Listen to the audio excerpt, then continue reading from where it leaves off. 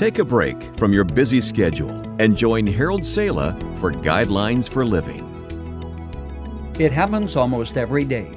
You read a headline such as, "Truth Catches Up with Accused Storyteller," or "Top Historian Becomes Tangled in Fictions," "Corporate Mogul Embarrassed by New Allegations," "Law School Dean Denies Plagiarism," and so forth.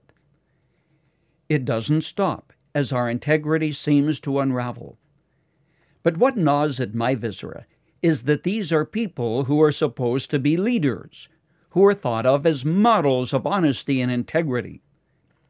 Take, for example, Professor Joseph Ellis, a Pulitzer Prize winner for his accurate renderings of history.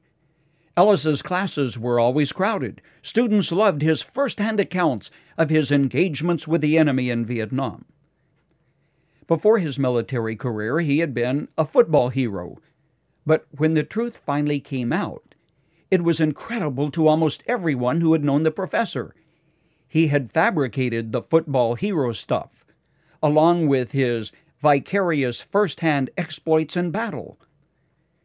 Telling the press that even in the best of lives mistakes are made, he tried to minimize the fallout from the fabrications, but the damage had been done.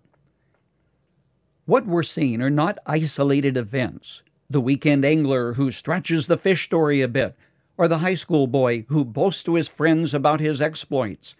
But it's a pattern of deception and dishonesty. Today we have refined the term, calling it misinformation. However, my mother described it in more vivid terms, closer, I suspect, to how God views things. Lying to a court when you are under oath may get you tossed into jail, as happened to Lord Jeffrey Archer, the disgraced but wealthy and successful author who was convicted of perjury in a British court. But lying to your wife may get you tossed out into the street. The consequences may be different, the principle is the same. Provide things honest in the sight of all men was Paul's advice to the Romans. Bringing the issue more clearly into focus, please answer yes or no to the following questions.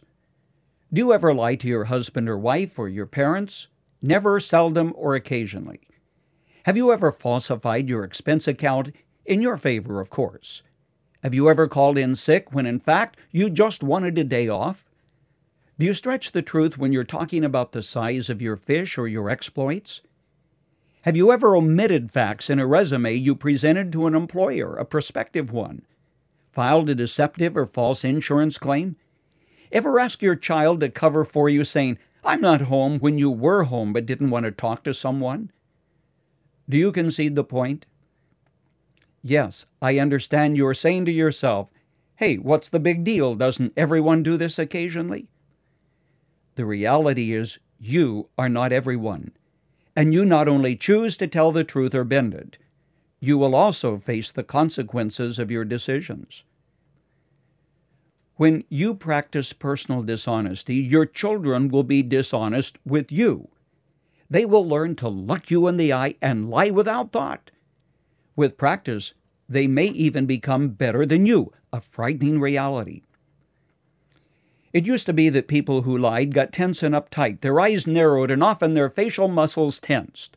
No more. Practice makes perfect.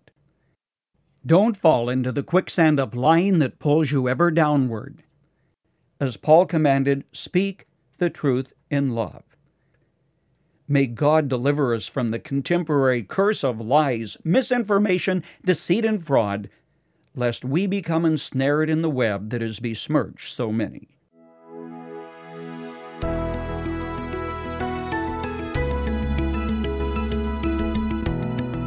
You've just heard Guidelines for Living. For more practical and inspirational messages, visit guidelines.org. If you find our devotionals helpful and would like to share them with others, consider supporting our ministry with a donation. Again, that's guidelines.org. Thanks for listening to Guidelines for Living.